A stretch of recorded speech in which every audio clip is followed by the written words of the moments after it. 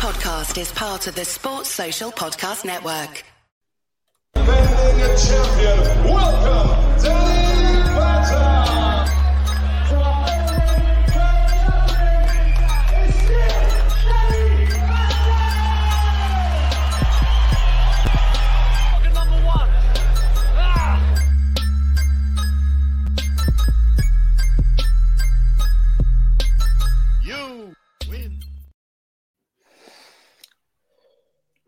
Hi guys, I'm Sai, and welcome to the Danny Batten Show, episode number 23, I think, maybe 24. I lose track.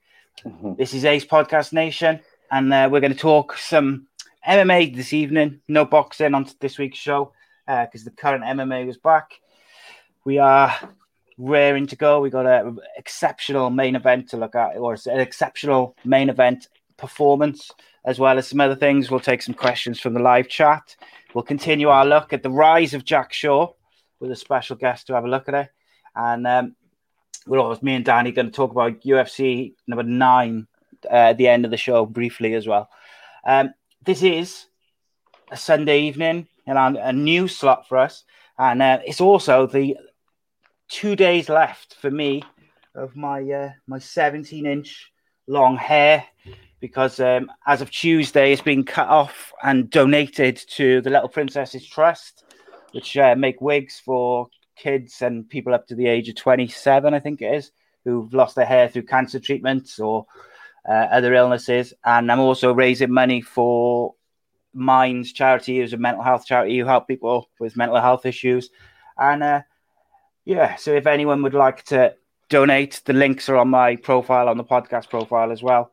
And I said, silly that I did. I said that for every 50 quid that we raised, that I would make a really ridiculous video of me utilizing my long hair, which I did. So the first one came out yesterday, I think it was. And there's another one coming out tomorrow.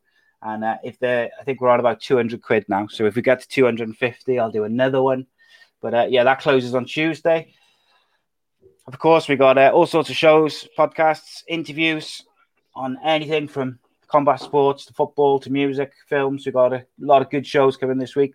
Tomorrow evening, live, the Andy Campbell football show with special guest Cardiff City chairman Mehmet Dalman, which is going to be a really interesting show because he doesn't do much media and he doesn't do many interviews. So we're going to talk to him about the ongoing situation in the world of sport and football, how Cardiff are dealing with it. The Emiliano Sala tragedy, the book about it, and some other bits and pieces. We've got a show on Wednesday with Welsh rapper T-Rev about mental health, his new album, and a few other bits and pieces, and lots and lots more. But with no further ado, I'm joined by former Cage Warriors champion, my usual co-host, MMA legend, Mr. Danny Batten. How are you, my friend? Yeah, I'm all good, Si. Enjoying this warm weather. Yeah, spoiling. I'm like shining under these lights. And of course, as well, another former Cage Warriors champion, undefeated UFC bantamweight, Mr. Jack Shaw. How are you, my friend? Yes, mate, I'm all good. Making the most of a little break from the sun before my ginger skin turns me to red. So, first thing I wanted to ask you, Jack, actually, before we get into last night, really, was how difficult is it for you as a fighter now with this break with the lockdown? And I know it's going to be lifted, looks like quite soon. Like, how difficult will it be when you decide to take a fight because you got on one side, you're raring to go. You really want to get stuck into a fight. But on the other side, especially for someone like you who's undefeated, got a big reputation, and then you don't want to rush into it or take the wrong fight or not have enough preparation. Like, how difficult is it to weigh those two things up? It's obviously a catch-22. I spoke about this, I think it was back last week or the week before, like you said. Obviously, I am fought now since end of September last year. So I might be corrected by my old man, but I'm pretty sure that's the longest I've ever gone. Since about the age of 14 without regular competition. And I'm usually fighting every sort of 2-3 months. I'm one of those guys who like to stay active. So it's been a while since I've actually stepped in the octagon then, or made the walk to the cage. Obviously, I had a fight camp for the London card, but that didn't come through. So on one side, I'm chomping at the bit to get matched up and get back into the swing of things. But obviously, on the other side, then we haven't been able to train properly for a couple of weeks. So I think it'd be a matter of the couple of cards you've had in the last sort of 2-3 weeks. I wouldn't be able to take a fight that short notice, sort of 2-3 weeks time. I'd probably need sort of 6 to 8 weeks minimum to make sure I'm fully prepared more than anything. I'm fit and healthy. My cardio's pretty good. I've been doing a lot of running and stuff like that, but I just need that sort of time frame for the sparring. And obviously I haven't sparred, I haven't grappled, I haven't wrestled, nothing with any live training partners, sort of probably pushing on 10, 12 weeks now. So it's one of them that's sort of stuck in the middle. Yeah, it's a long time, isn't it? Yeah. 10 weeks plus. Any news on a gym, Danny, reopening? Well, I'm hearing different things about pro athletes being able to train together. I just think we just need to establish exactly what that means. So we ain't potentially going to be going into doing something wrong. But yeah, it seems like there is some light at the end of the tunnel. And it can't come quick enough. But it all bases on, is it safe to do so? And ultimately, that's what it's all down to, really. If it's safe to do so, yeah, I can't wait to go ahead. But it's got to be safe. The interesting thing for me was that, obviously they've reopened a lot of the football clubs now. They're at the higher end of football, and straight away, as soon as those players were back and the staff were back, you're seeing people testing positive for it, all over the place. There was a couple of members of staff in Cardiff, I think, came out yesterday. So that's the worry, I suppose, isn't it? Is when the gyms open, is it just going to kind of cause more issues? But like you say, hopefully back to normal soon. Yeah. All right. So we had an interesting card last night. I enjoyed the majority of it.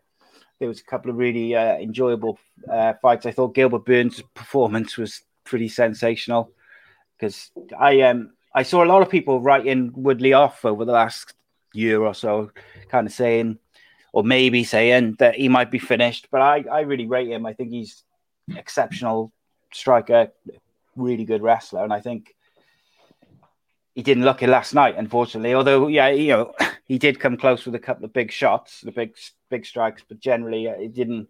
He got outclassed in 5 over the whole fight. Just overall, Jack, what did you think of the card generally?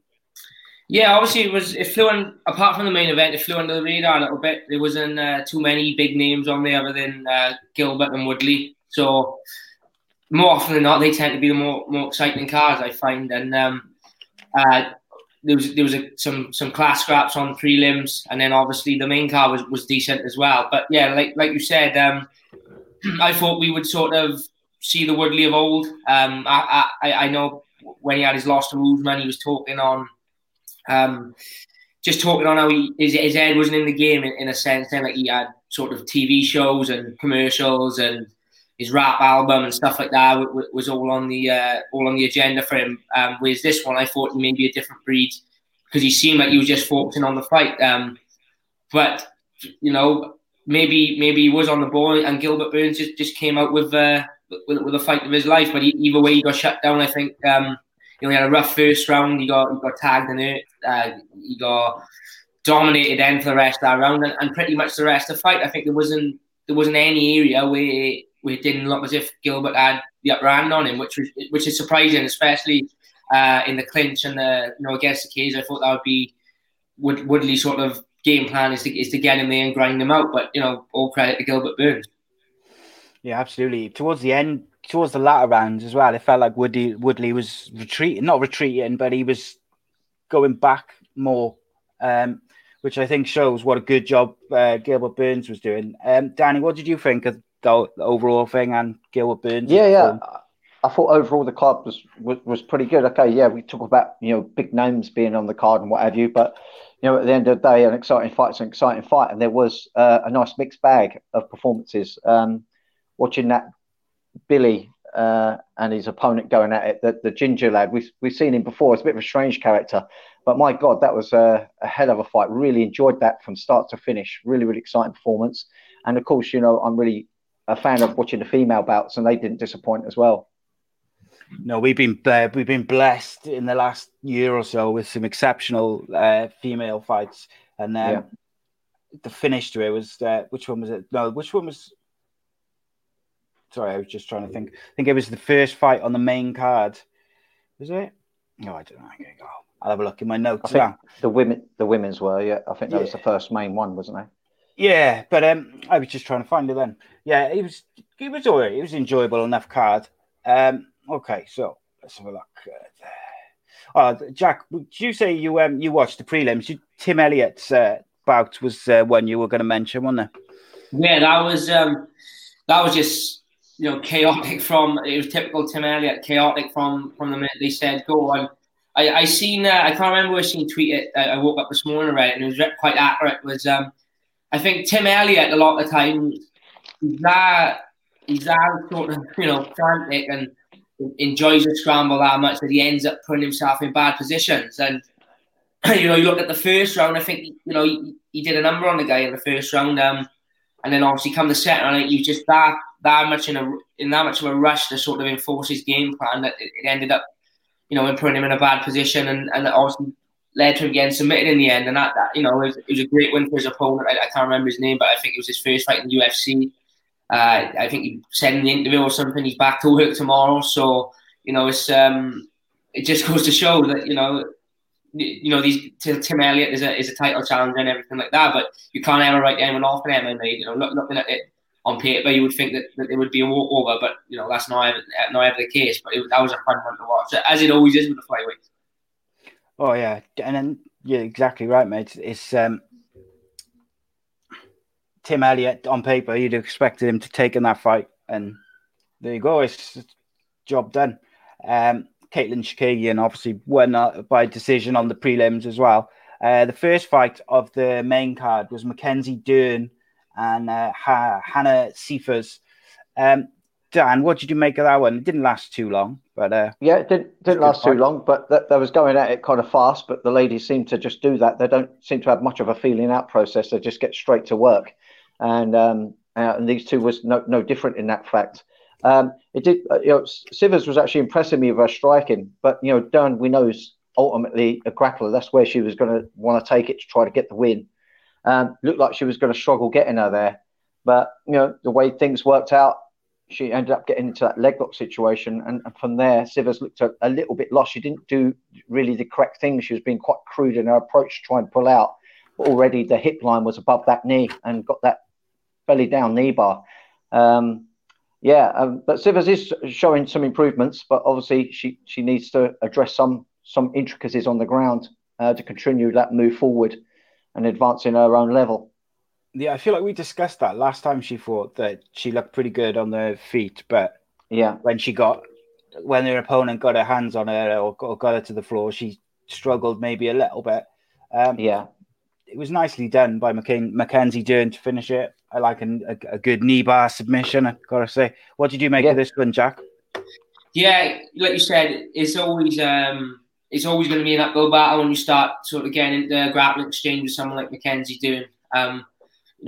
She got a really good name in the grappling world before she even crossed over to MMA. So anyone fighting her needs to sort of keep it on the feet and hope to win it there. Was it her first fight back since having a kid as well, I think? I think it was, yeah. Yeah, so I know she's had issues with the weight cut and stuff like that in the past, but she looked like she made the weight quite easily. She looked in probably the leanest we've seen her. So like you said, they came out frantic like the women always tend to do. But as soon as it hit the ground, there's always going to be a tough game then against someone with that sort of grappling experience and that sort of level technique. So Dan, you mentioned that she was a bit crude in the way she tried to get out of the knee bar. What should she have done? Well, she shouldn't have been put in the knee bar, basically. Before then, she just tried to turn and run, but she did it. She was on her knees. She wasn't in a stood position. She should have been pushing that leg linkage down below her knee to then be able to kick out, but she didn't. She sort of tried to crawl out. and that enabled her to switch her hips over on top of the leg and then go belly down on the knee.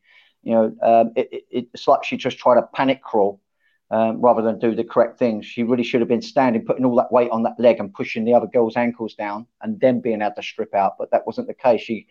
She got caught in kind of deep, and from there it's always going to be a bit of a struggle. But even when she went belly down, she should have turned the outside of her knee down to try to then come up onto the back of Mackenzie. But she let that leg go completely bolt out straight. And once you get a bit of torque and a bit of pressure down on that knee, you can't kind of like get the turn in that's needed. No, I'm guessing that once it's in properly, it's not pleasant on that knee joint. So yeah, it's the knee bar is actually quite a funny thing because it don't initially hurt. Sometimes it's a case that you're getting in a knee bar, you kind of tough it out. It's only when you go to stand and you notice there's no stability in your knee that something's been done, or it can just go with a bang. So yeah, knee bars are a bit of a funny one, really. But I think Sivas knew best to just tap and go again for another fight without a rehabilitation of a nasty injury. I take it that she was okay. She stood up okay afterwards. So hopefully we'll see Sivas again. I think she is a good fighter. I just think she has a few issues to still be addressed. She is making improvements. Let's just hope she makes more of those improvements on the ground. Indeed. So Gaz just asked, has Jack ever won with a knee bar? No, I'm trying to think. Not an MMA fight. My sort of grappling, I'm not a big sort of leg locker myself. I just sort of know enough fundamentals and enough sort of scenarios that I can keep myself safe. Then if I get into a sort of heel or knee bar exchange of an high level grappler, I'm more obviously top game, top pressure, ground and pound. So I've never won by knee bar. I've had a couple of people throw a knee bar or a knee look attempt on me in a fight, but obviously, fortunately, I've been able to defend it right. I'm trying to. I don't think I've ever had a grappling competition either, or nothing like that. I've been knee barred in the gym and I've caught people in knee bars, but obviously never in a competition. Fingers crossed, I never do get caught in a knee bar. Yeah, indeed. So I'm just going to say, John Wish just said hello, Jack Shaw, but he's the one who requested that we have a look at your rise up through Cage Warriors and into the UFC, which we're going to do after we cover this card. Jack's going to join us for that. I think it's part 5, isn't it? Dan, part 5, part 4, I believe. Part 5, I think it is. I'm terrible. I do far too many podcasts. I'm losing track of what numbers of what. Okay, next up was Roosevelt Roberts versus Brock Weaver. It was quite an enjoyable fight. This one, I enjoyed it. I thought both guys had their moments without looking massively like it was going to finish either way until that second round. Danny, what did you make of the kind of first round? Yeah, to me, Roberts just looked so sharp with his striking. His outward game looked really, really sharp, I've got to say. It always looked a case that Brock was always going to have to try to get a hold of Roberts and try to make it a grapple fest and try and slow down Roberts. Roberts just looked so dangerous and sharp all the time, and you always wondered, is he going to catch him with one of those strikes or one of those guillotines? He looks dangerous with those long, slim arms. So I just found my eye was always casting on Roberts on whether he was going to be able to establish a definite finish in that first round. But fair play to Brock. He still grinded it up really nicely. I think I don't know whether there's some bad blood between him, but there was a little bit of talk going on, wasn't there? In the cage, always intrigues me. Testy, weren't they? Yeah, and that's the kind of like a nice flip side of what's happened without having no audience. We're now hearing the cornerman really clear. We're hearing what goes on between opponents when there's a little bit of talking going on. I just found it interesting they was talking to each other. I've had it a couple of times in my career, and it kind of changes the dynamic of what's happening in there. I suppose it personalises it a little bit more when there's a little bit of communication going on. But I've got to say, Roberts was really impressing me. I think this guy is going to start to really be something. Yeah, he looked good. He did look very good. What did you make of that first round, Jack? Yeah, like you said, it was a close round, but like you said, it was one of them where Roberts sort of, in my eyes, he just looked a little bit better. And he just looked, like you said, it was sort of tough to fought. What was the name of the other guy he fought again? It was Brock and Roosevelt Roberts. Yeah, it was as tough as Brock was. It was tough to sort of see him. You could just see the little bit of level, the little bit of difference that Roberts had. He was a little bit better technically, and like you said, you were just always waiting to see if he was going to land one of them strikes or use them long links to sort of cinch something in. But yeah, it wasn't sort of a whitewash as you would say, but it was a very good first round, and like you said, I think he's definitely got a lot of potential where he could go on and possibly look at climbing the ladder a little bit now. Yeah, I think so. What about that second round and the finish, Danny? Anything that you particularly noticed up from that second round? Yeah, I mean, just the sharpness started to really take a hold on Brock. Brock started to really struggle. He was started, I think with that first round, I've come to the conclusion that Brock was having to use a whole lot more energy to try to keep some kind of control over the situation. And as you begin to fatigue and you begin to lose control, someone's shot like Roberts becomes super, super dangerous. And he was just getting outclassed. He just looked like a beat behind as well on tempo. Just the shot. When I say that Roberts was just sharp, he's also really athletically quick, and it was just all too much for Brock. Brock looks almost out of his depth. I don't want to say it was completely outclassed, but it just seems that he had that style that made Brock not look good. He just never really looked comfortable, and the second round got so much so that he couldn't get through to the end of it, unfortunately for him. Yeah, I thought Roosevelt Roberts looked, he looked really good. Impressive, to be honest.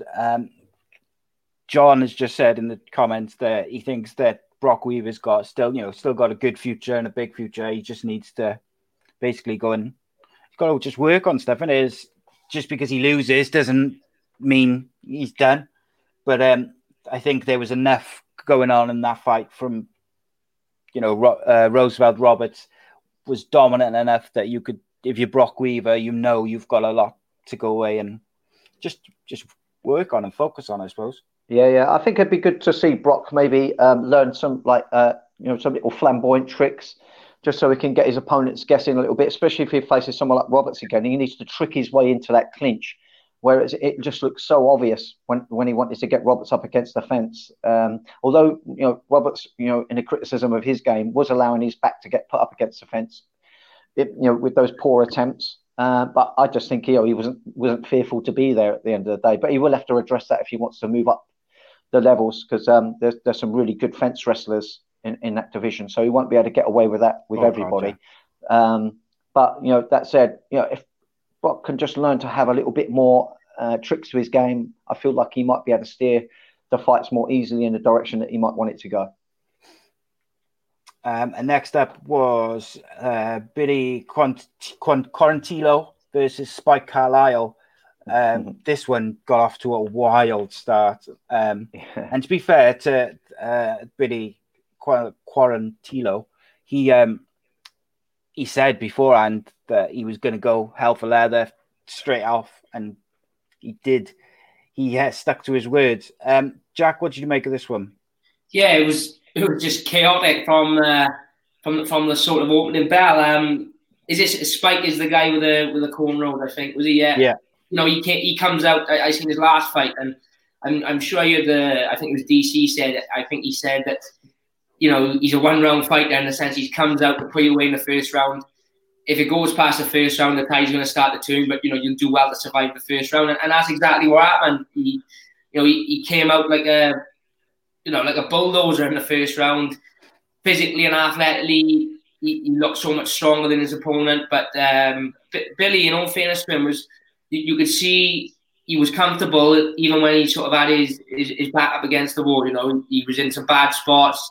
He got reversed. He had like the back at one point. He got reversed, quite easily. So a lot of fighters were sort of being disheartened there and maybe look for a way out. But you could see that he knew the longer he was in the fight, the better chance he had of turning it round. And ultimately, I think that's the route they went down. Spike was never really out of the fight, but you could see definitely starting to get a little bit tired, a little bit more less explosive as the fight went on. But the grappling exchanges, Spike could have the back, and you think, right, this is it now.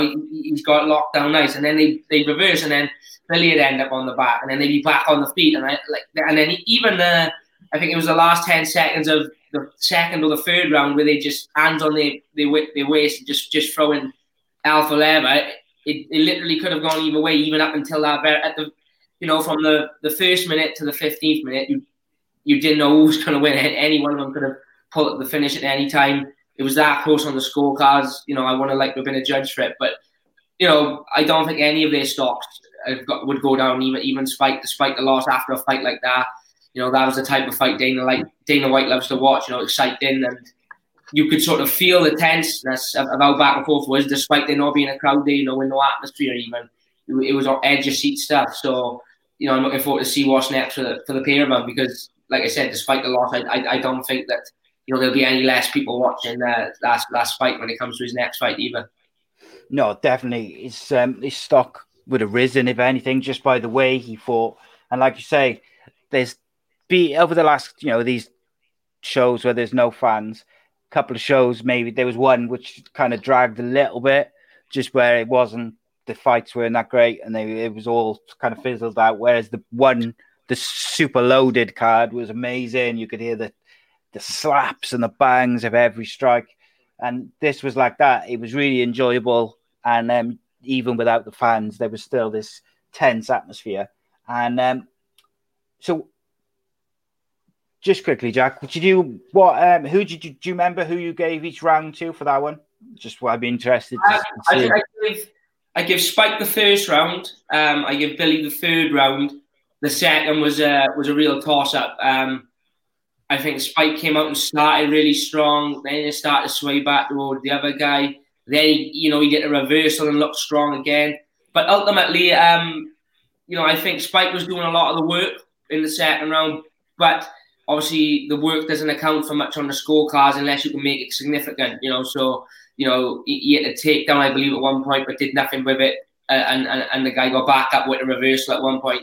He had him on the fence. He was getting turned. So, it's all well and good doing these things, but if you're not doing anything significant with him, then it's not really scoring no points. And it was a little bit the same with the opponent. The opponent was having his moments as well, but there wasn't really especially in the second round, there wasn't any real significance to any of what they were doing. It was just a real 50-50 toss-up. So when it did go to the decision, I wouldn't have argued it either way. If they'd give it to Spike Carlisle, then I wouldn't have thought that was a robbery. No. So there was one part of the second round, I think it was right towards the end, where Carlisle kind of scrambled to his feet, and then Quarantillo attacked him with some knee strikes, and he took down Carlisle took down Quarantillo, and then he caught him in a guillotine choke. And then he transitioned into an armbar, and it was like real back and forth, enjoyable stuff. Even whether it was on the feet and it was the striking or the grappling exchanges was superb. Dan, I'm assuming you enjoyed this one because you love a bit of high-class grappling, don't you? Yeah, I did really love it. I just think Spike was just not strategizing for the 3 rounds intelligently. I think that he is stronger than Billy. I think he's got the skills to match him, if not outmatch him.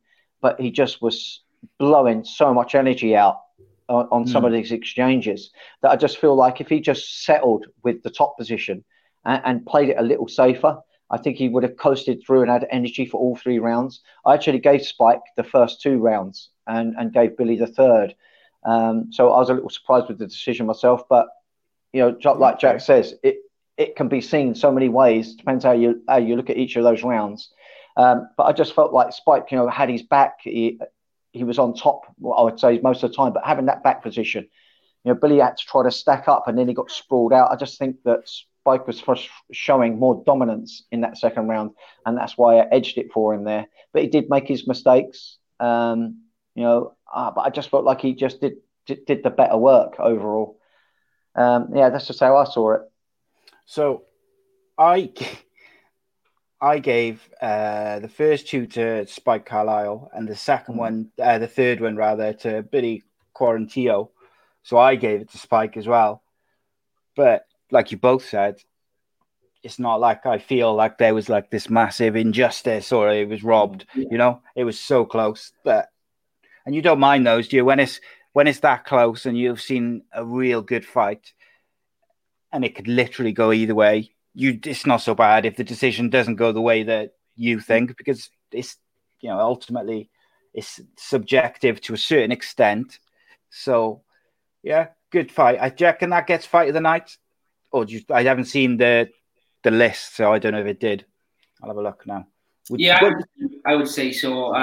If I had to pick, I haven't seen the fit, but I would say fight of the night just because of how frantic it was. Like Danny said, Spike. To be honest, he was a little bit too hectic for his own good. I think if he had slowed it down a little bit, clamped down on position a little bit more, then he probably would have walked a comfortable decision. But because he was just so, reckless, it did layer Billy into the fight a little bit, which may have been what the judges was looking at in the sense of the second round. So I think looking back, he'd probably regret not clamping his position in a little bit. Do you think that's up to? This would be interesting now with one fighter and one coach on the show. But do you think that is up to the coach to rein him in a bit, Jack? Yeah, I mean, it's 50-50. Like, I dare say in the gym, his coaches are, it's common sense. If you get top position on someone in an MMA fight, you sort of stay there and, you're winning the fight from there. But when you're in there and your adrenaline's flowing and especially with no crowd to feed off, it's a little, it's probably a lot more surreal than what he's used to anyway. Then things happen sometimes in the cage that don't usually happen in the gym. I suppose it is the coach's job to sort of drill that into their mind, but at the same time, a coach can't physically make a fighter do something when they're in the cage. Ultimately it is on the fighter to switch on and do it themselves. So, I dare say that his coach may well have told him in between rounds to do this and do that, but obviously, as we know, it doesn't always go that way. What about you, Dan? Would you say that, it's up to the coach there just to maybe rein him in a little bit? Yeah, I definitely would have been reining him in. I would have I would have been pushing him to consolidate the position more. It's really stressful being a coach because predominantly they're not just students; they become your friends, and you really want the best for them. And when you see them being unnecessarily, aggressive. When there is no solid position to give reason to bust a load. It's just, Spike had positions where that they were not settled by any stretch, and he was just going for some crazy things, really burning up way too energy, and I just think that's unnecessary. Don't get me wrong, I think the fight should be made to be exciting. I've already said before, I think it's good to make an exciting fight because at the end of the day, you're an entertainer as well as trying to get wins on your record. You've got to make it entertaining to a point, but it's like he's trying too hard to be an entertainer and not perhaps thinking about trying to nail that actual result. I just think it was all for him to win with what I saw from him. Definitely talented, definitely a strange guy, but that's probably why he fought the way he fought. But every time I see that he's going to fight, I'm going to be watching with interest, but especially for the next one to see whether perhaps he does rein it in a little bit more and we might see a more strategical Spike. But I don't want him to lose his excitement, but I just think he could just be a little tighter with those top positions and take those winning rounds with a little effort. Yeah, 100%, mate. So John says we'll definitely look forward to seeing Spike fight again. And Gaz says both guys were great. Look forward to seeing them fight again. And he also says rematch. So where they'll run it back, you never know. So I've just pulled up the bonuses. The Tim Elliott fight had the fight of the night, which I found interesting, but I can understand as well. I think that was on the prelims because that was very, very entertaining. So yeah, a little bit surprised that one didn't get fight of the night, but again, the Tim Elliott one was very, very good. So it's not like not like they were robbed, is it? I suppose. I was just trying to see if I could find the other bonuses. I'll bring them up in a minute. So, excuse me. The next fight was Blagoy Ivanov versus Augusto Sakai. Danny, what did you make of this? This sort of first round of this one? Yeah. This was an interesting bout for me because the body compositions were so largely different. You've got the Shortwasaki Ivanov, who comes in, mainly using his hands and his wrestling. He's got really good wrestling as well. And Sakai, we know he's got good stand up. And initially, this was a case for me that you had Ivanov trying to use the hands and clinch up and try to get it to the ground, and you had Sakai, looking more diverse with his striking. Looking to be more of a kickboxer. He started using those leg kicks, and those leg kicks started hitting home early. I do think that Sakai could perhaps have made an easier night of it by focusing on those legs a little bit more once he saw that the leg kicks were bothering him. I was kind of surprised that he didn't focus on that a little bit more.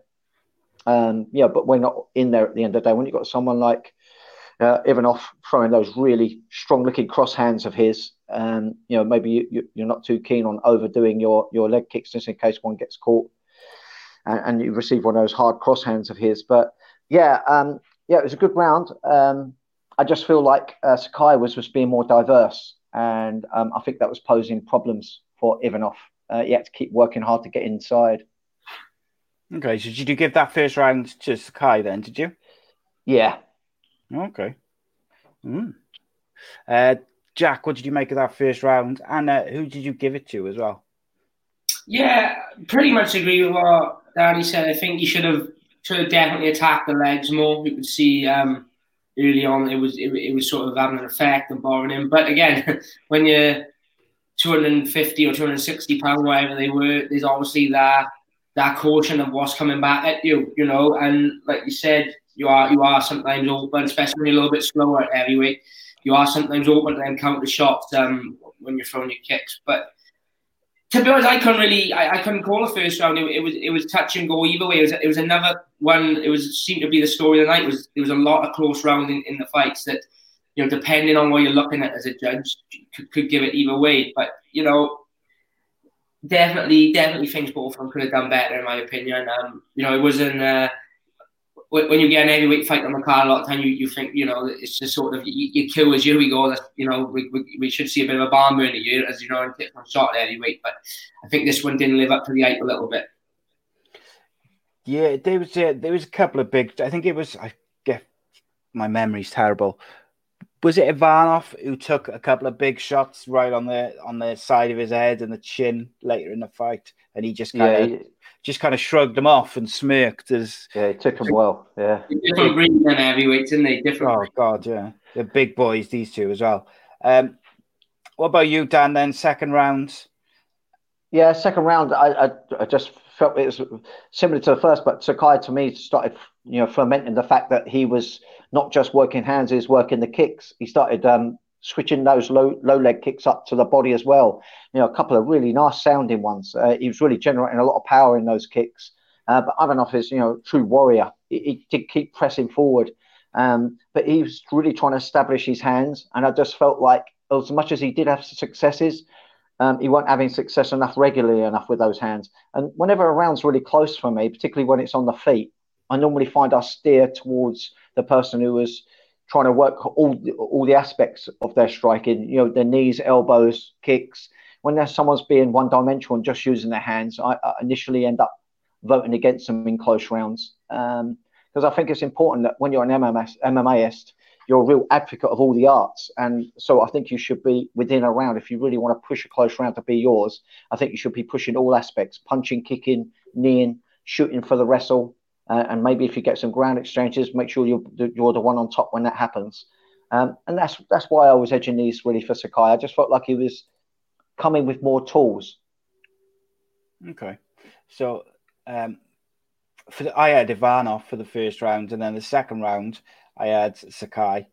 But yeah, I think I agree with you. Like his overall offense was just a bit more broad and a bit more. He brought a bit more to the table, didn't he? What about you, Jack, for that second round, mate?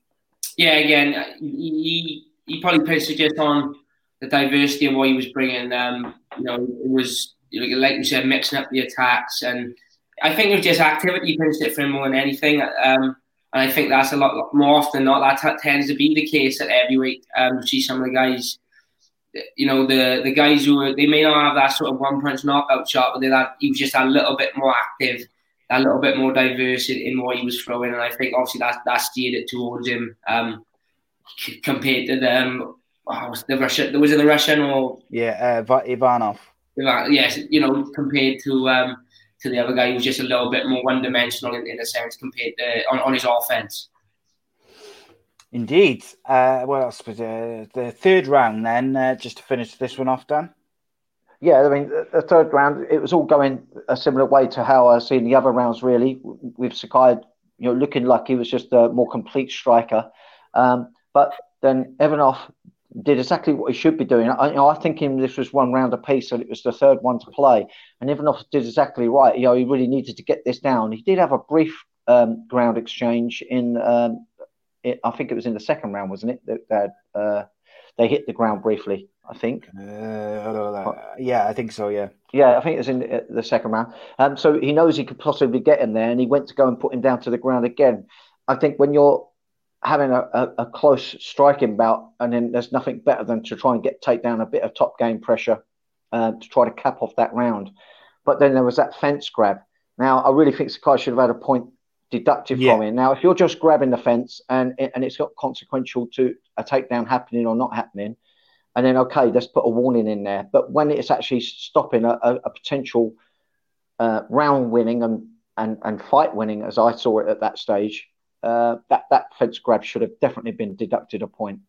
So that was a little disappointing. So really, had the fight played out with that takedown, it'd be hard to bet against Ivanov not winning the fight with 2-1 in my mind. But referees are human; they don't always make the best choices, as we're seeing. Same with the judging. You just got to take it as it comes, and so Kai got the decision.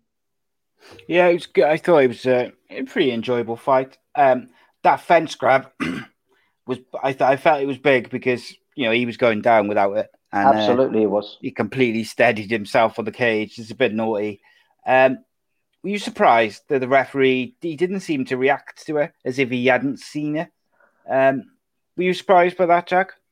Yeah, to be honest, I think that's quite a big problem in MMA, is the inconsistency with the point deductions in sense of the fouls. I think, at the end of the day, a foul is a foul, and especially a foul like that could potentially change the result of a fight. The ref needs to they need to make the guidelines a little bit more clear on, whether they deduct a point or, like I know in Pride they had like the sort of yellow card rule and stuff like that. But when it comes to any foul, I think, even stuff like eye pokes, like, that's a big problem in the sport, and especially like if you poke someone in the eye, whether you mean it or not, it's going to change the dynamic of the fight. The person who's if you ever got poked in the eye during a fight, it throws you off completely. So I think like a way to sort of eliminate the eye pokes and the fence grabbing is, whether it's intentional or unintentional, is take a point straight away. Take a point, and you start taking points with these things. I guarantee over the course of time, we'll start to see them being done less and less. How often does John Jones land an eye poke and get away with it? If you took a point off him every time you poke someone in the eye, then he'd soon start learning to clench his fingers in. And it's the same with this scenario with the fence grab. That would have changed the dynamic of the fight, and especially that late in the fight, in a close fight, you could even look at taking sort of 2 points, because he's done it knowing if he lands on his back, he's potentially lost the fight if he can't get back up. So, it was a bad call from the ref, but like you said, it's a tough job being a ref in MMA as it is, without all the rules and the different outside aspects. So, I'm not one to slate referees. I just think the point deductions need to be made more stern for fouls, whether they're illegal or intentional. Intentional, not illegal. Yeah, I've got to agree with Jack there. You absolutely, you've got to start dishing out heavier punishments for different things. These eye pokes can potentially be career-ending eye pokes as well. Look at someone like Bisping with them, missing eye. We don't want none of these things happening to athletes, or we run out of fighters pretty quick. Yeah, let's get rid of this cage grabbing. Come on, if there's a punishment that's going to put you way behind in the fight for grabbing the fence, trust me, you're going to start to learn very, very quickly not to grab it. I think they should be dishing out these these points being taken off more often rather than dishing out just warnings all the time. Yeah, definitely. And I think Jack made a great point there where he said about consistency is you in all sports, you want to see refereeing and judging being consistent across the board for everything and everyone. So if you do something in one fight or one game and then you do it in another game or a fight, you get the same outcome, same punishment, same points, whatever it may be. But unfortunately, referees are human and judges are human, so it makes it tricky sometimes because you've got human error. So Augustus Sakai defeated Ivanov. Obviously, they were ranked 12 and 13. It was a split decision in the end, 30-27, 28-29, 28-29. But what do you think? What would you like to see Sakai do next, Dan? Yeah, let's get him tested more. I think he definitely should be fighting up in the top 10 now. And see this guy perhaps pressed a little harder in return.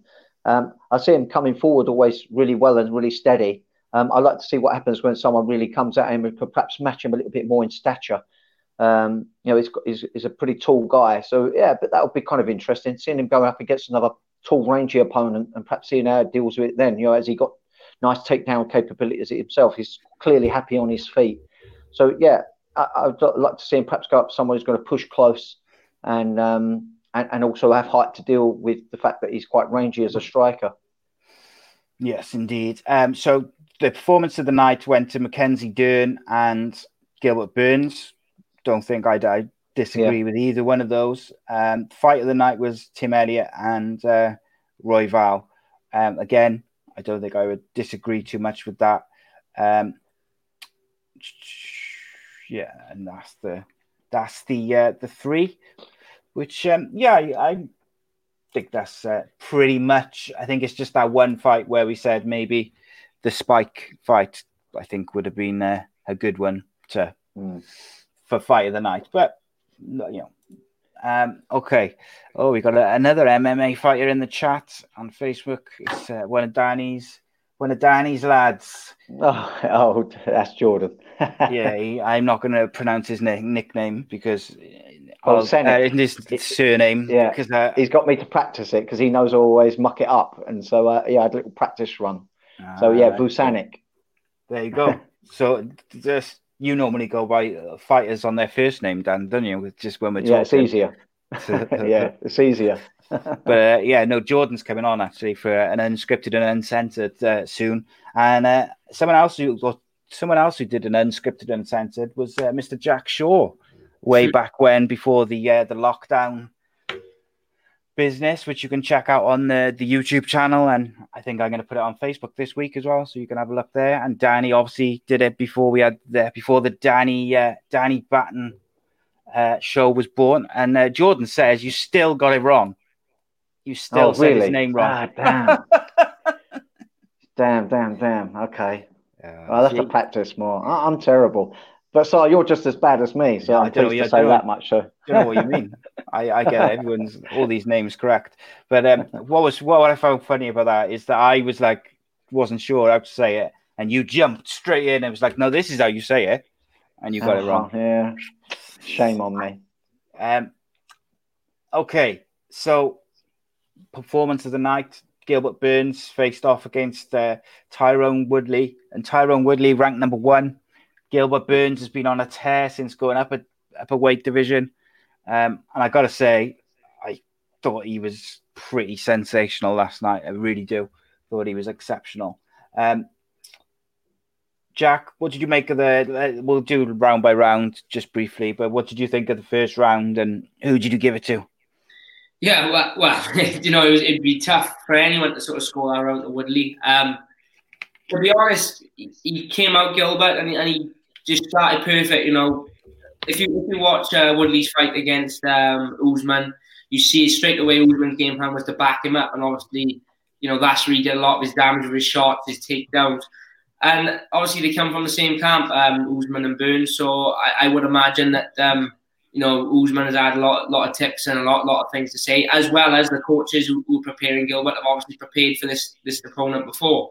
But yeah, he came out perfect. Obviously, caught Tyrone early, which just goes to show, despite being a second-degree black belt, his striking's off the chart. When you think of guys like Wonderboy who Woodley have outstruck, and Darren Till who Woodley have outstruck on the feet. So for him to come out and tag Woodley early on, really put him in a good spot straight away. I bet it did wonders for his confidence. And obviously, it hit the ground. He didn't get the finish, but when you've got someone of Gilbert Burns' level in full mount, with 4 minutes left of the round, you got to give Woodley a bit of credit just for even seeing the round out and finding the way back to his feet eventually. But yeah, without a doubt, 10-8 round to Burns for the first one. Couldn't have gone any better, other than obviously if he could have managed to get the finish. But as far as racking up points on the scorecard goal, then his coaches probably couldn't have asked for a better round.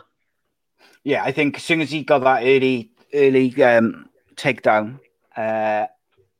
he really, you could see he relaxed straight away. His confidence was up then, and he never looked back, never looked in trouble throughout the fight. I think, was it the first round where Woodley exploded out from underneath? I think he got out. It was the first round running towards the end of the round. Burns had just gone up for a high mount, looking for a submission as well as some ground and pound, and he knew the submission was going to come, so he blasted out.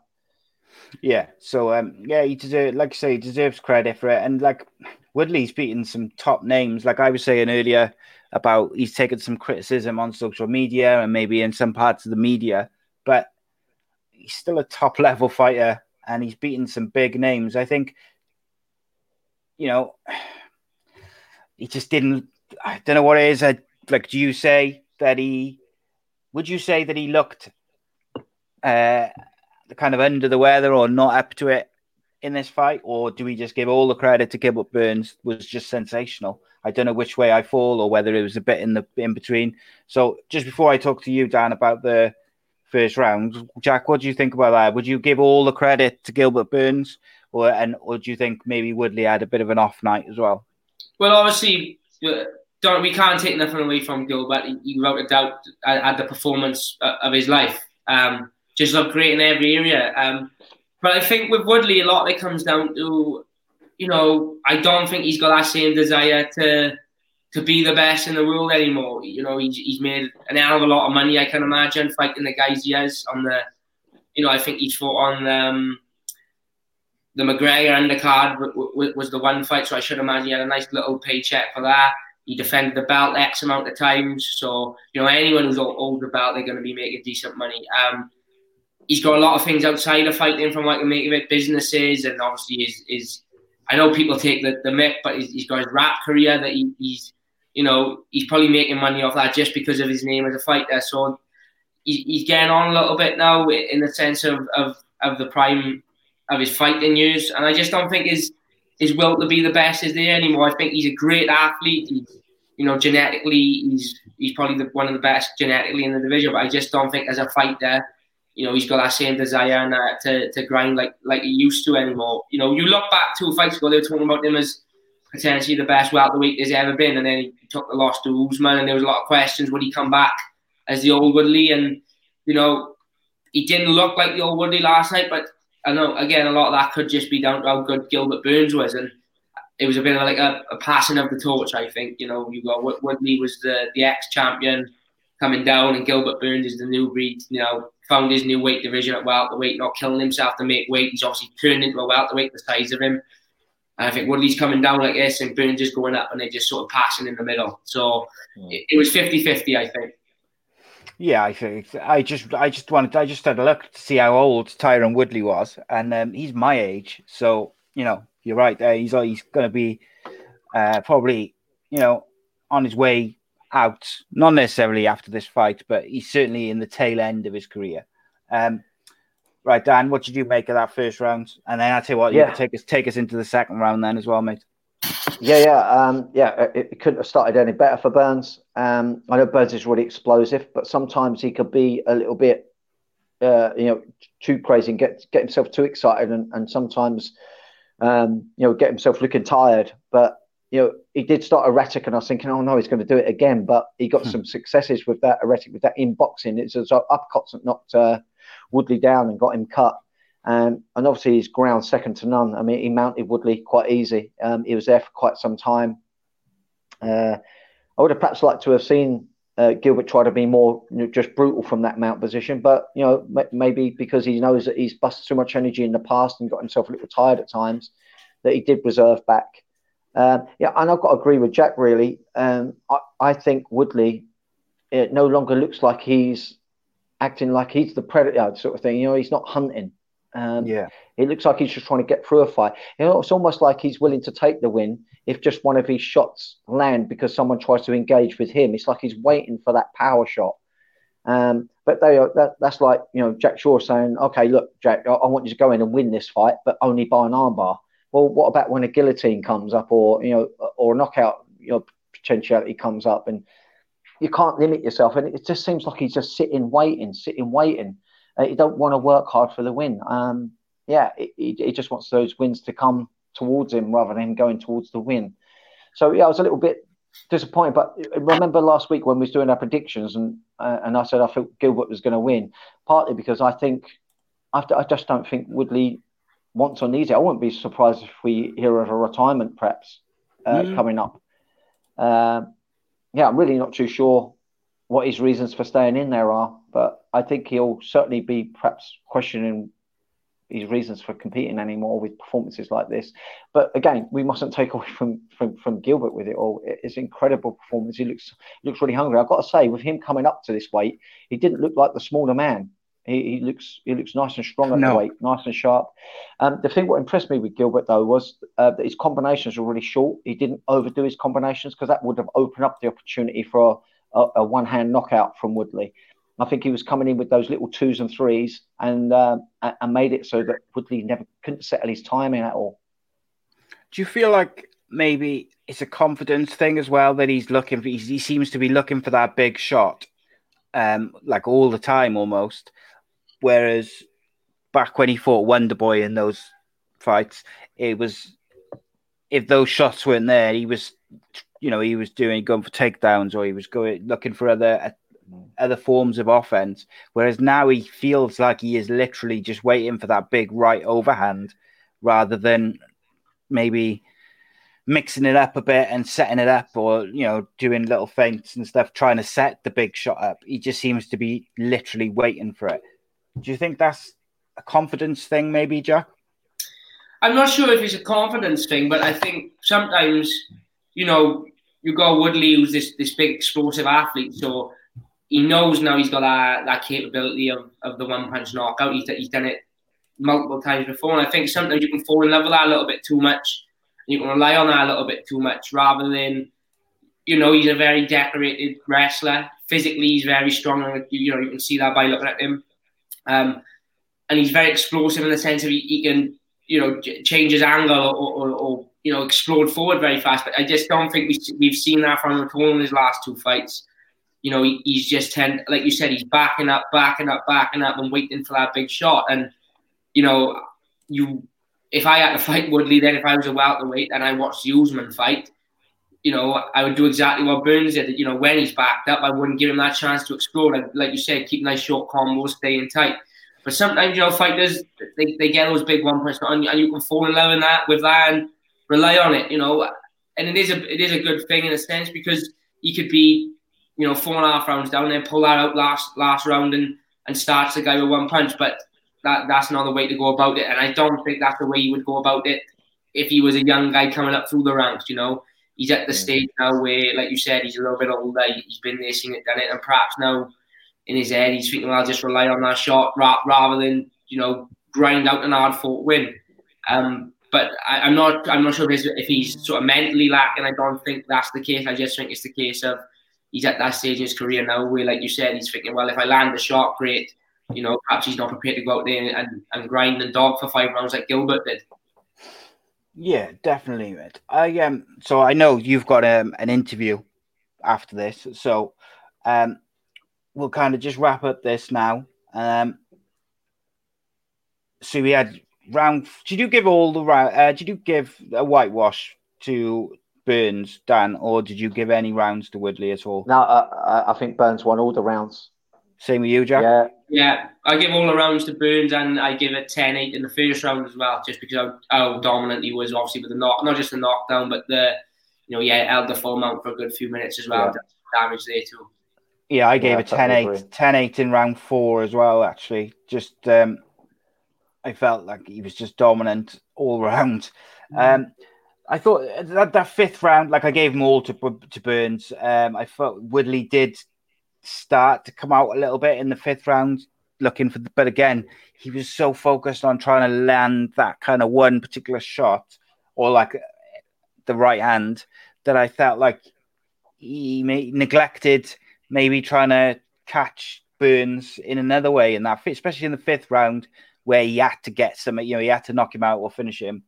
I felt like Burns was expecting him to try and hit that right hand. So maybe there was an opportunity for him to try and do something different and catch Gilbert Burns by surprise. What do you think about that, Dan? Yeah, I mean, I think on one of the statistics for the round was that Gilbert Burns landed more significant strikes than Woodley landed strikes at all. That's right, and I think that will sum up the total look and impression of the fight. It was Gilbert Burns working hard, and Woodley sitting waiting for the money shot that never appeared. Indeed. Okay, so that was UFC Fight Night from Las Vegas. So it was pretty good show, pretty enjoyable. Some very good performances by the ladies, by Gilbert Burns. That obviously they had the good fight on the prelims with Tim Elliott. We also had the really enjoyable fight in the middle of the main card. Okay, so just to in terms of enjoyment, Danny, how would you rate last night's card out of 10? Well, if we're going to do this 5 as an average, I enjoyed it. I think there was a couple of fights that were not just the main event that were really entertaining for me. So I'm going to go a 6.5. Yeah, I think. What about you, Jack? Yeah, I give it a 6. There was the main event was good. There was some good fights on the undercard, but there was also a couple that was just not going through the motions. But there was there was a couple on there that was your standard 3-round decision or your really. I'll go 6. Yeah, I think. I'm about 6.5, about there. The good stuff was good, and then the rest of it was maybe not so good, or not so enjoyable, and not necessarily not good. So now we're going to talk about part 5 of our look into Rise of Jack Shore. So basically, one of our viewers, who I think was in the live chat earlier, he probably still is now, Johnny Wish, he asked us if because we've been doing retro reviews of different UFC and boxing and different events from over the years. He said, would we look at Jack Shore's rise through Cage Warriors? So we started with, I think it was your last amateur fight it was on like a Cage Warriors pre-show. I've forgotten the name of the guy you fought now. Simon. But, that's it. Simon, the name which I can't pronounce. That's the one, yeah. I only know that because he actually joined no gym. Okay. That's the only reason I know. Otherwise, I would be the same. I'm just knowing him as Simon. Yeah, but we started with that, and we've been working our way through. So this week we are on Cage Warriors 83 versus Conman Dare. Is it Dare or Dare? I'm not 100% sure. Yeah, Dare. Okay. Also, guys, Jack's going to be leaving us in about 5 minutes. So if you've got any questions for him, get them in super quick. Okay, so Jack, what's your kind of memories of this fight? And also, if you rewatched it, like looking at it, what do you take from it? Yeah, this fight was quite a special one to me, to be honest. I was 4-0 coming into the fight. And Day was, I believe he was 9-3 at the time. I think he was on a 6-fight win streak. And I think you'd beaten some good guys up until that point. You had a good win against a Liverpool lad. You beat Marley Swindles. I don't know if you know Marley, but at the time, Marley was one of the. I think he's living out and training full time in coaching at Puckett top team now. I think he had a really good record on the Welsh scene. He fought on Bama, he fought on Cage Warriors. He was right up there. So yeah, they coming in. They obviously was very dangerous opponent. It was not a short notice fight then, but it didn't get matched until sort of 4 weeks before the date. And a lot of people ripped me off, like they have a couple of times before, just because, he's too experienced. At the time they were saying Jack's just a grappler, that he won't get calmed down. He's going to get knocked out, this and that, the usual stuff. But it was a nice one for me, just because obviously I would say probably 80% of the people, of the neutrals then that wasn't, my friends, were counting me out on the fight and were expecting me to lose. Then, cut a long story short, expecting me and get chinned. But even the guys at Cage Wars, Ian Dean was the matchmaker. And when we, he said, look, we got common days, a risky fight. Obviously Graham manages me and was managing me at the time. Said, what do you think of it? It's not what we got to do. And me and my old man were more than up for it. We said that's a fight we can win, and obviously he'll do a lot of things for me. He'll give me a push to the next sort of level and put me on the verge of contending for a title. And even they were wary of me taking it. But to go in there and without sounding cocky or arrogant, to sort of whitewash him in a round then and completely shut him down. It was one of my favourite fights, to be honest. I think it was the start of where I started to show people that, I wasn't just having all this attention because I was the up and coming Welsh guy on the card there to sell the tickets. It was, it was justified. But Coleman was a great guy as well. He was a great fighter. Even to this day, he's you look at some of the people he's fought. He's taken people like Mason Jones a distance at lightweight. So, we all know how good Mason is. So it just shows how good he is himself. But yeah, it was a fun one, and it was nice to get the recognition for it when I beat him, and obviously to shut a couple of people up as well. Mm. I'm surprised that there were so many people writing you off, just because obviously as we've been watching these fights recently, you've been very dominant in all of them. We discussed the one last week was the first time that we'd seen your opponent really kind of get any sort of offense, and even that was him. I think he defended a takedown. So that's the level of kind of offense we were talking. You were very dominant in those early fights, but like you say, Dare is a very experienced fighter, and at that time you were only 4-0. Dan, what did you make of it after watching that today? Really impressive from Jack Shaw. Really, with the way he changed together the entries. He shot in with a single and on the hip with his left arm coming up higher. And that's sort of like the perfect blend to be able to transition to a single to a double, or then driving upwards, going on the hip suck. So he's sort of hit him with just an overwhelming amount of takedown attempts. And the nice thing about what Jack Shaw does is he doesn't bust his load with the first entry. He'll feel out until he bites in and it feels good. He ain't busting in the energy to actually take him down. He'll transition till the grip feels right. And from there, just overwhelmed him with technicality. And I think what Jack really impresses me with is the fact that he gets a lot of work done without looking like he's being rushed. A couple of the very early fights, it was a little bit more rushed, but I think the very first one we saw, there was only 3-minute rounds. So you've all got a butter rush. But yeah, it's just so impressive that it was just constant work going on without looking clumsy. And that's what really impressed me with this. I think he just overwhelmed Day. Yeah, he did. I was just having a quick look through the cards. There's some massive names who went on to do some really, some really big things in UK MMA, and like you had Lewis Long, who's gone on to fight for Bellator. Mason Jones is current champion in Cage Warriors. Yourself went into the UFC. You got Chrissy Edwards. That was a pretty stacked Cage Warriors card in hindsight. Right, Jack, I know you've got to go, mate. So thank you for joining us, mate. I really appreciate it. And there you go. John Wish says, fantastic show. Top analysis. And he also says, great stuff, Jack. Come back soon. So there you go. Thanks for having me, lads. Appreciate the time. Cheers, Dad. Cheers, Jack. And we'll see you soon, mate. Jack. The audio one will be out tomorrow, mate. The audio version of this. So I'll tag you up in that when it's out. Top man. Cheers, guys. Cheers, mate. Have a good evening. Jack. Okay. Just finishing up on Jack's fight from Cage Warriors 83. I was just having a look through the results to see if he'd had any other armbar wins. He had a Kimura in one of the fights I think we watched, but he didn't seem to. He doesn't get, even though, like he said, a lot of his grappling work is up high, towards the waist and above. That was one of his rare armbar victories. But yeah, good, very good, very good, very good. It just looks. I don't know whether it's because it's hindsight, and we know that he's still unbeaten and he's in the UFC, or it is just that he's just so dominant over these guys, really like takes them apart.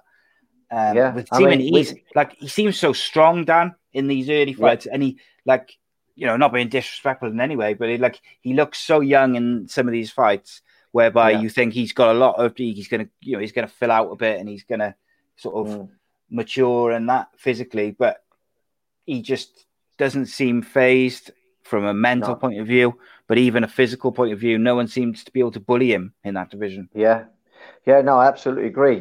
He's not overly muscled by any stretch. He looks, without criticizing him, he can look less athletic than a lot of his opponents, but I just think that just adds more, more for his talent, for judging things correctly. Like I say, with those takedowns, so many people can try really hard for the first and second attempt takedown, so much so that they can end up gassing themselves for 2 or 3 minutes of any one round after that attempt, whereas he just floats from one exchange to another and only puts the energy in when it's going to guarantee him a top position and a good position. I would like to see him more tested to see what else, but what can you do? I know that Day is a very good opponent. The Jordan Volcenic, or however we pronounce my student's name, is actually his last opponent was this guy. They had to do it at a catch weight. Jordan ended up going to a decision win. Jordan's more of a striker, although he's a really good grappler as well. Take it from me, he's very, very good on the ground, but he likes to win his fight striking. So we know how strong and good that guy is, and for Jack to do what he did to him all in one round was, utterly impressive. And I'm not surprised that he's in the UFC, and I think he's going to just keep shining and shining. Yeah, you think so. You can't just at the moment. I don't want to curse him by any means, but he just looks like he could beat anyone he comes across. Obviously, in the UFC now, he's going to come across some big names eventually. If he keeps winning and he keeps performing at the level he is, he's going to hit some big names in that bantamweight division. Because the UFC bantamweight division is pretty stacked. I mean, I know we seem to say that about all divisions, but that's why it's the cream of the crop. That's why it's the top. And you've got Jose Aldo, you've got Aljamain Sterling, you've got Henry Cejudo, you've got all these various guys, right at the top. Who would you like to see Jack face next, mate?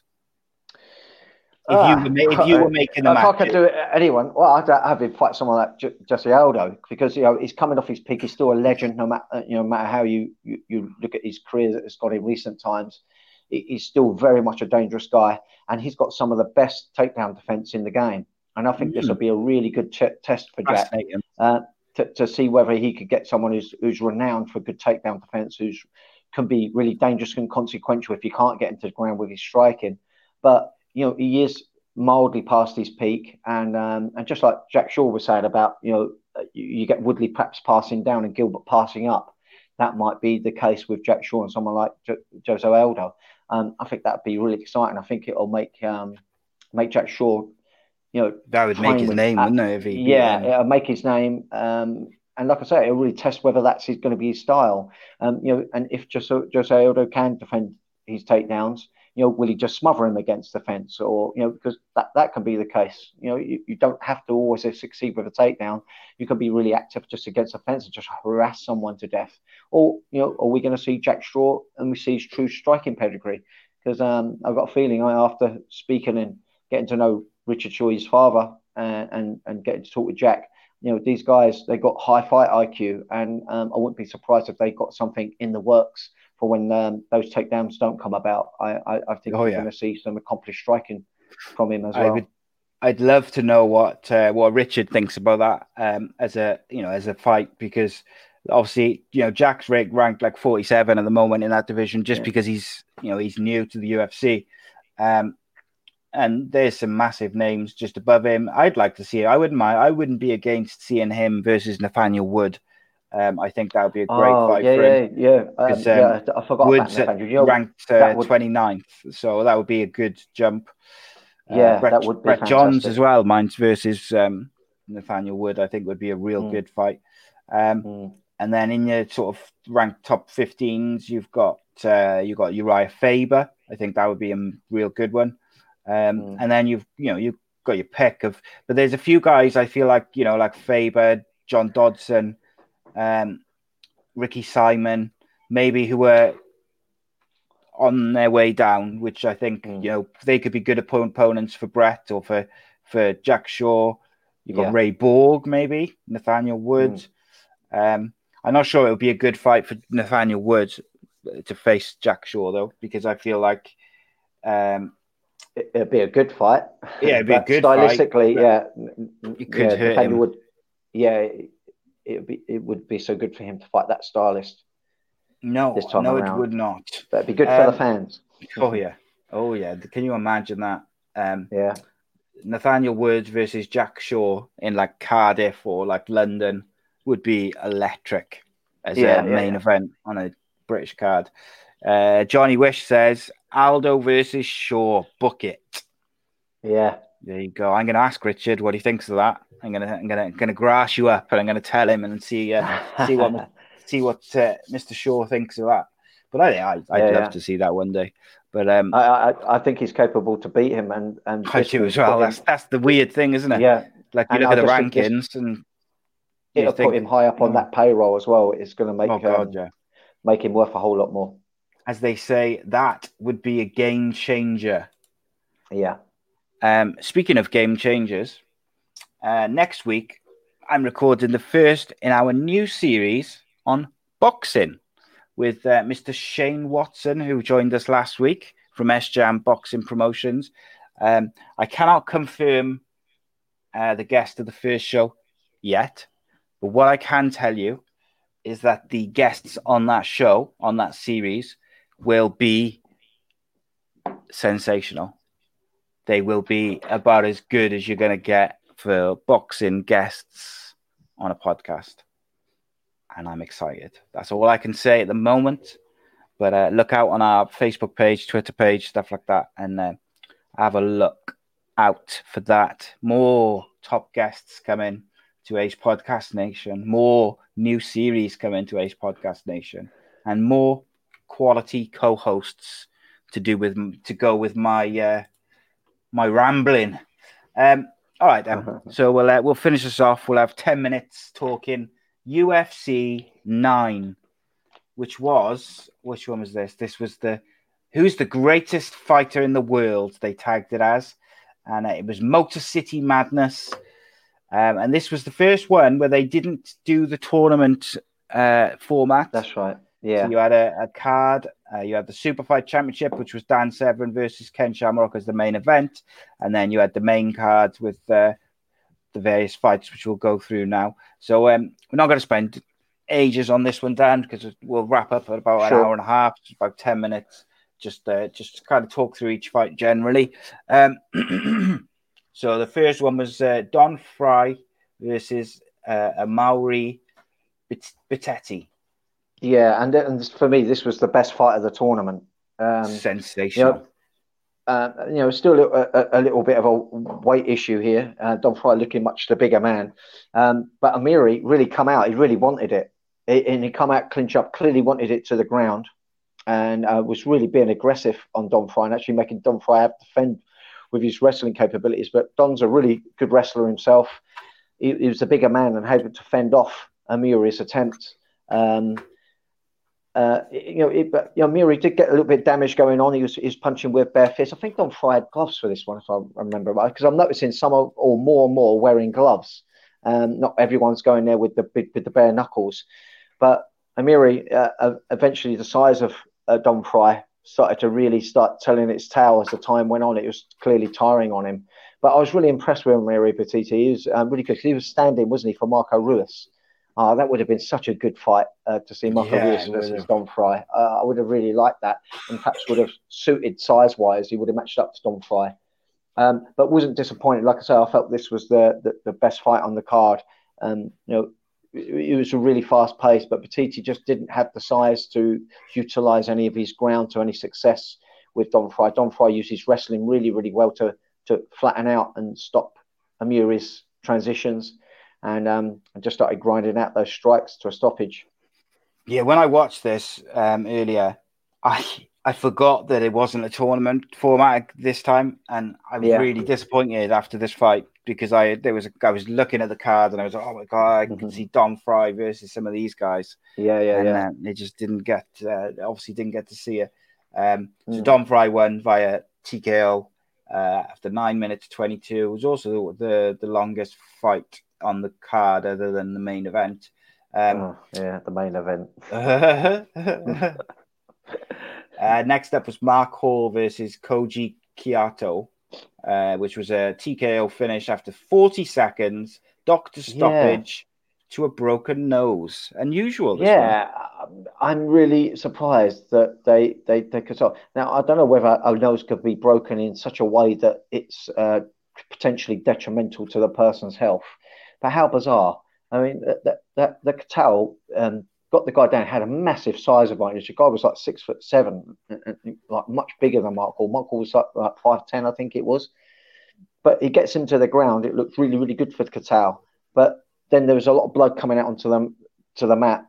And you notice as well, whenever they was checking cuts, they were starting them back standing again as well, which I was a little, I think it was a little unfortunate for the ground aspect fighters. Yeah, you'd like to see him go back now, like they do now, isn't it? You go back to the position. That's it. Yeah. So that was a little surprising, but I thought they would just restart the position. I thought Catal would obviously try to push to get it to the ground again, but they stopped the fight to a broken nose just because of the blood outlet. I'm guessing because it was bleeding pretty heavily. But disappointing. For Catal really, because I think he could have fought on. It's a weird one, isn't it, though? Because when you're not being funny, like, as I'm not a fighter, obviously, but like if you're going to fight boxing, MMA, karate, whatever it may be, I would have thought broken noses kind of come with the territory. I'm most fighters I've spoken to have had a broken nose at some point. So I mean, Anderson Silva, who did Anderson? I can't think of the opponent's name, but he turned his nose sideways. It was just like squished over his face, wasn't it? Rich Franklin. I mean, he completely decimated his nose. He had no nose left. It was an eye patch. It was so far over his face, and that never got stopped. So quite surprising. But maybe by then we don't really know. But I know they was still against MMA a lot, and whether they just had to start getting some stoppages in so it weren't so bloodlusted. I suspect that might have been something to do with the fight being stopped. Because did you notice they were stopping some of the fights just with some ground and pound and stuff, a little bit like how they do now, almost stopping the fights early before they got too bloody. Yeah, it's a weird one, but you're right. Back in the day, people hated MMA. They really, really just they don't like him much either. But they like the authorities, and they were against it. And I think that that's why there's like such a fine line now about the behavior of MMA stars or things in fights. They've got to be very careful because the papers or the news media, as soon as something happens, they pick up on it. They call it brutal and all this other rubbish. Next up was Mark Schultz versus Gary Goodridge. Goodridge again returning, but this was again a TKO from a cut. 12 minutes in. Yeah, I mean, this wouldn't have happened in the previous UFCs that we've been watching. A bit of blood was just adding to the whole performance, really. But Mark Schultz, it didn't last very long in the big scheme, or not much happened. Not that it didn't go on long, but not much really happened. Mark Schultz was getting Gary Goodridge down. The thing that was impressing me was he didn't even have to enter in with the hips. He was so strong in the upper body. He was shooting in on Goodridge. And Goodridge is a big, heavy guy and was literally taking him down, spinning him in the air at arm's stretch. Didn't even have to bring it in close. So we know Gary Goodridge at that time was not the greatest wrestler in the world. So we knew that we were susceptible to being taken down. But the way Mark Skelch did it was really, really impressive. He really bowled him over each time. Kept getting this half guard top position and occasional side control and a little bit of mount as well. And was raining down those shots. And you're right, he got cut. Gary Goodridge got cut and ref intervened. And it was a KO and TKO at 12-minute mark. Yes, indeed. Game over. Rafael Carino versus Matt Anderson. Carino won by a TKO, punches this time after just over 5.5 minutes. And did you find this fight? Because I couldn't find it anywhere. So I didn't know. I couldn't find it. I couldn't find it on UFC Fight Pass. I tried to Google it and try and find it. I couldn't find it. I tried doing their individual names. I just could not find this fight anywhere. So I wonder whether it was like maybe a prelim or something that they didn't show on the main show. Maybe I'm not sure. Okay. Rafael Carino won by TKO punches after 5.5 minutes. What I think if it's like the main event ended really quick, or any of the like a lot of the fights were ending quick, I think this was perhaps one to fill out the show to make up the time, just in case. Yeah, that's the only thing I could think of. Yeah, it could be, couldn't it? Like the equivalent of what they do with the alternates, because they don't show those, do they? So, I suppose there's that aspect to it too. Yeah, to it too. Carl Worsham versus Zane Frazier, with Worsham picking up the win via TKO punches, 3 minutes and 14 seconds. Didn't last really long. This was kind of like a bit of a UFC fight that we saw of old, really. One guy clearly a striker, and the other guy trying to get it to the mat. Zane looked really, really tall, didn't he? He was like 6'5", and the other guy about 5'10", so a lot of height difference there. But initially when I was watching it, I was thinking, "Oh, crikey, Zane's gonna romp it." He looks, so superior in size to Carl Wilsham, but Wilsham got him down, got an advantageous position, and Zane tapped out before any damage can really be put on him. I just think he felt that he couldn't get up off his back and decided to call it an early night and come away unscathed. Yeah, mate. He's a big boy. Is Zane, isn't it? The big one, wasn't he? Yeah. He's a big boy. And he got caught. And to be fair, I felt like his head went before they finished it. I thought probably 30 seconds before you could see he had gone, like wasn't interested in not necessarily defend himself, but you could see the belief being sucked out of him with every punch, I think is probably the best way to describe it. Yeah, but I was just sort of surprised, really, because we have seen like advancements in each UFC. They're becoming more educated. Like I say, as well, some of them are choosing to wear gloves. They realise that obviously punching a skull with a bare hand with no wraps and no gloves is not good for the hands, and it's not so good for them. So I've seen some things change, but that one was like a UFC of old.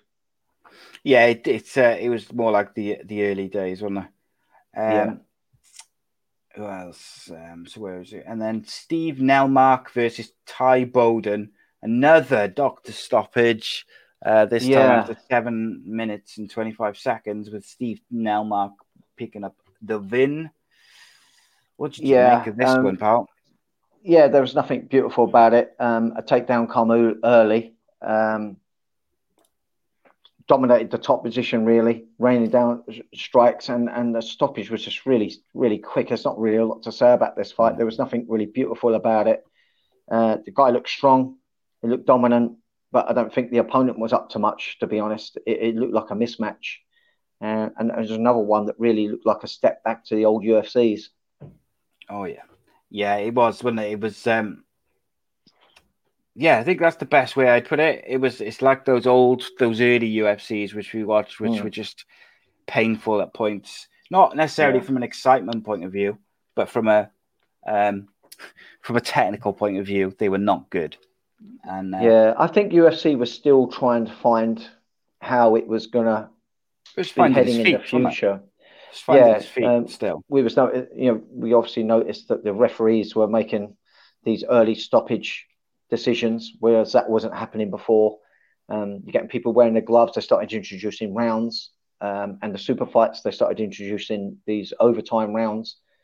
So they were still making changes and adapting to try to make it a viewer spectacle, to try to clean up its image as well, I think, a little bit, so that it didn't lose its position in whatever states that they were holding them in. Yeah, and obviously, as we've seen in the later years, they were going for having a TV shows as well as the pay-per-views, which they ultimately did. So it's not a massive surprise, is it, that they were trying to do things a certain way, bring in more regulations, and obviously they've brought in things like time limits. They brought in things like referee stoppages, and I think, not sure if they have in this, but they're bringing in rounds, and shortly, and they eventually move away from the tournament format as well, just to try and they're basically try to adapt to make it more mainstream, which I understand completely. I do think it's a massive shame that they moved away from the tournament format completely, because I feel like even now, like if you look at some of the Bellator tournaments, they can be very exciting. I do wish sometimes that they were closer together, the rounds and the weeks, but it's difficult, isn't it? Because fighters getting the crap beaten out of them don't want to fight the same day or the next day. Doing a tournament every now and then, I think, is a good thing. But you got to think it from a fighter's perspective.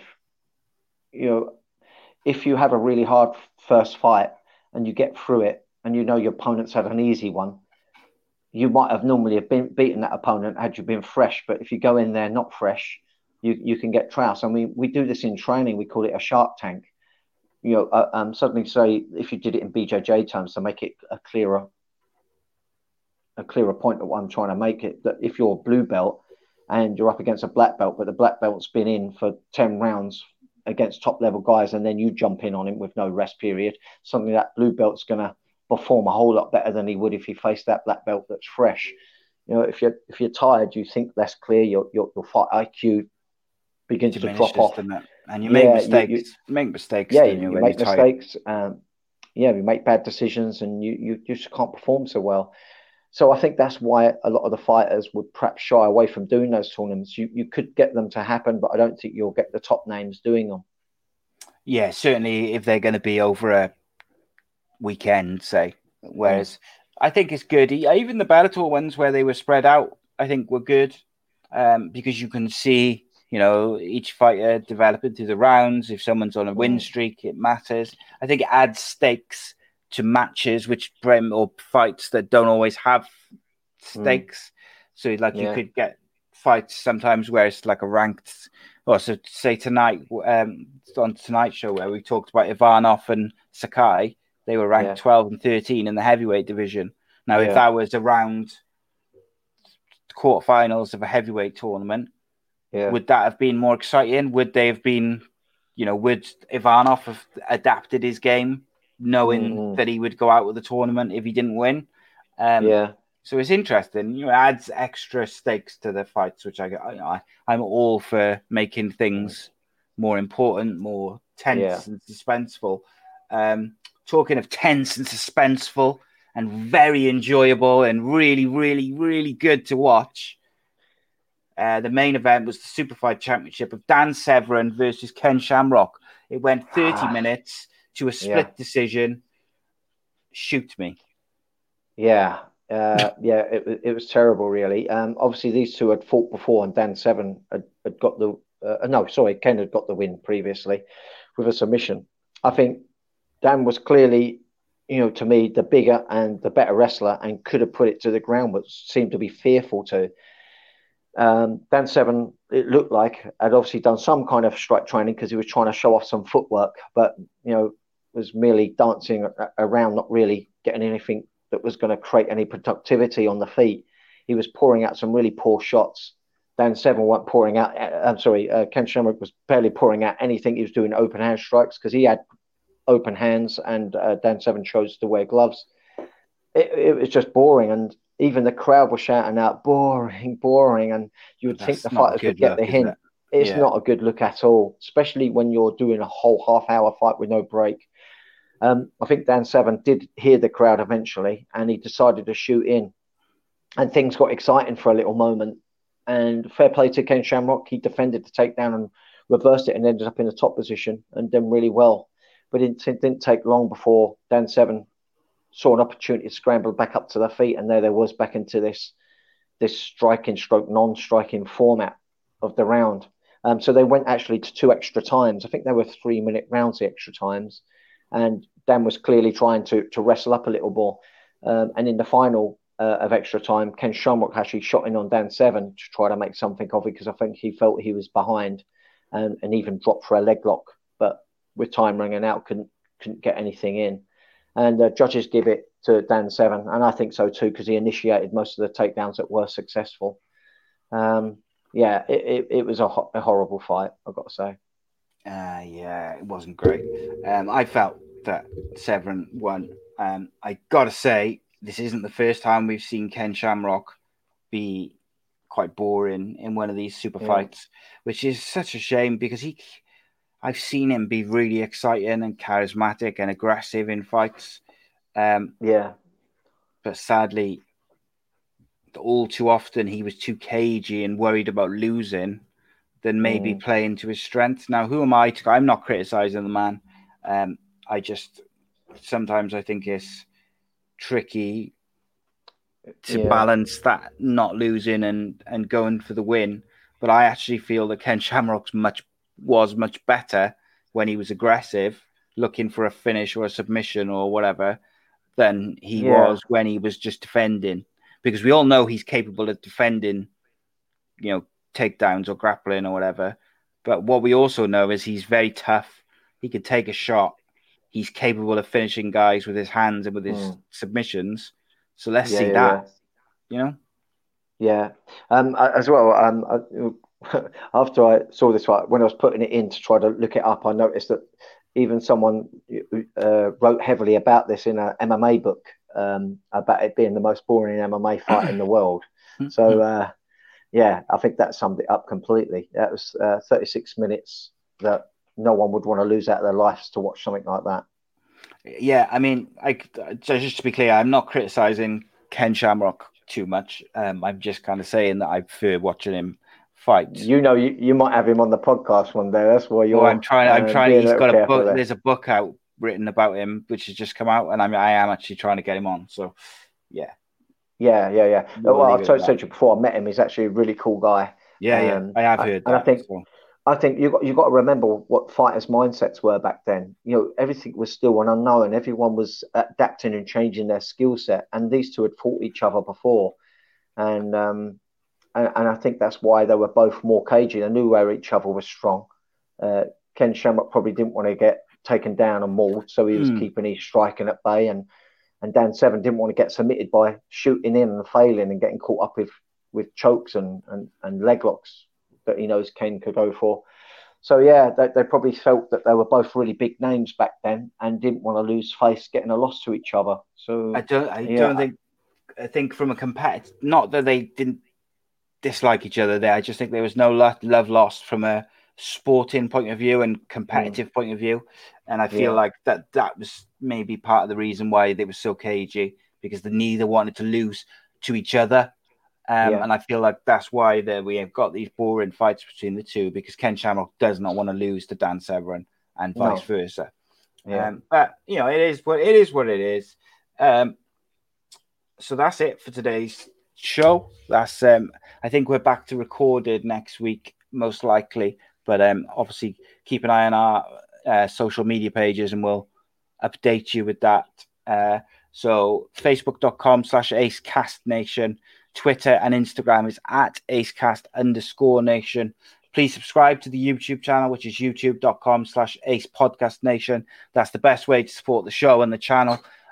Also, if you're interested in sponsoring this show or any of our other series or the channel as a whole, there's an email address, which is you can either email Ace Network contact sportsocial@gmail.com, or I've also they've got an email through Black Diamond Sports International, who represent us, because that's how things are going lately.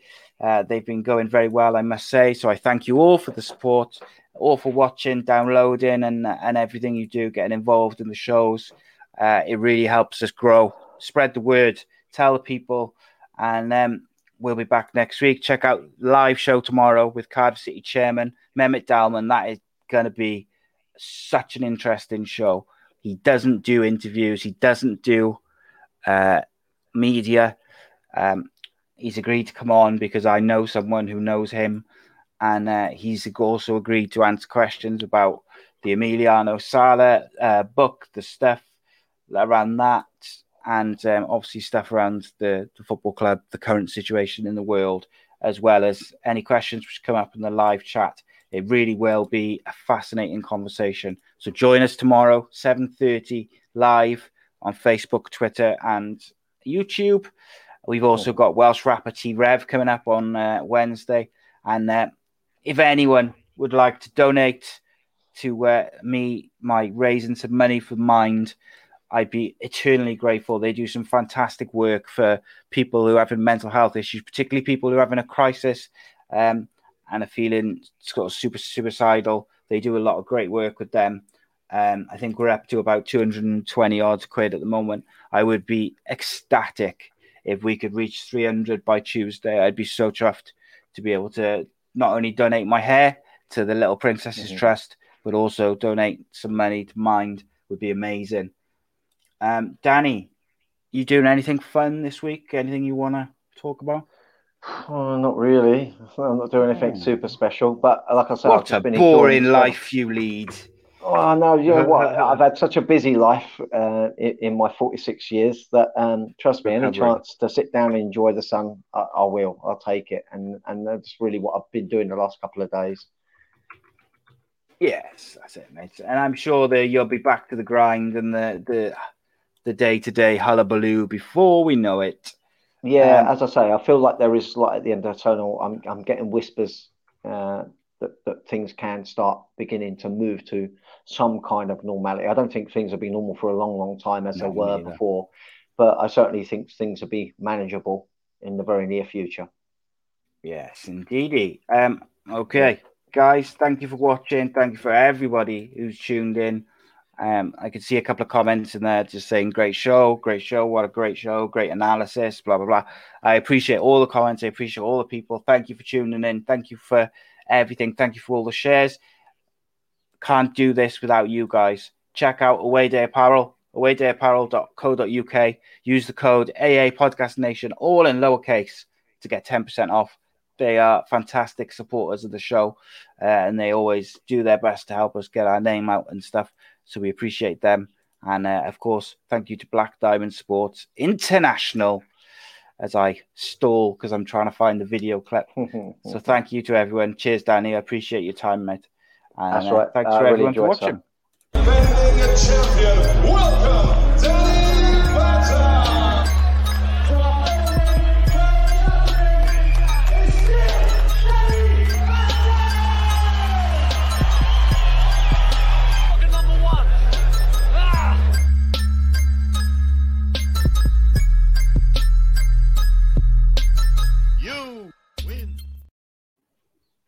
Sports Social Podcast Network.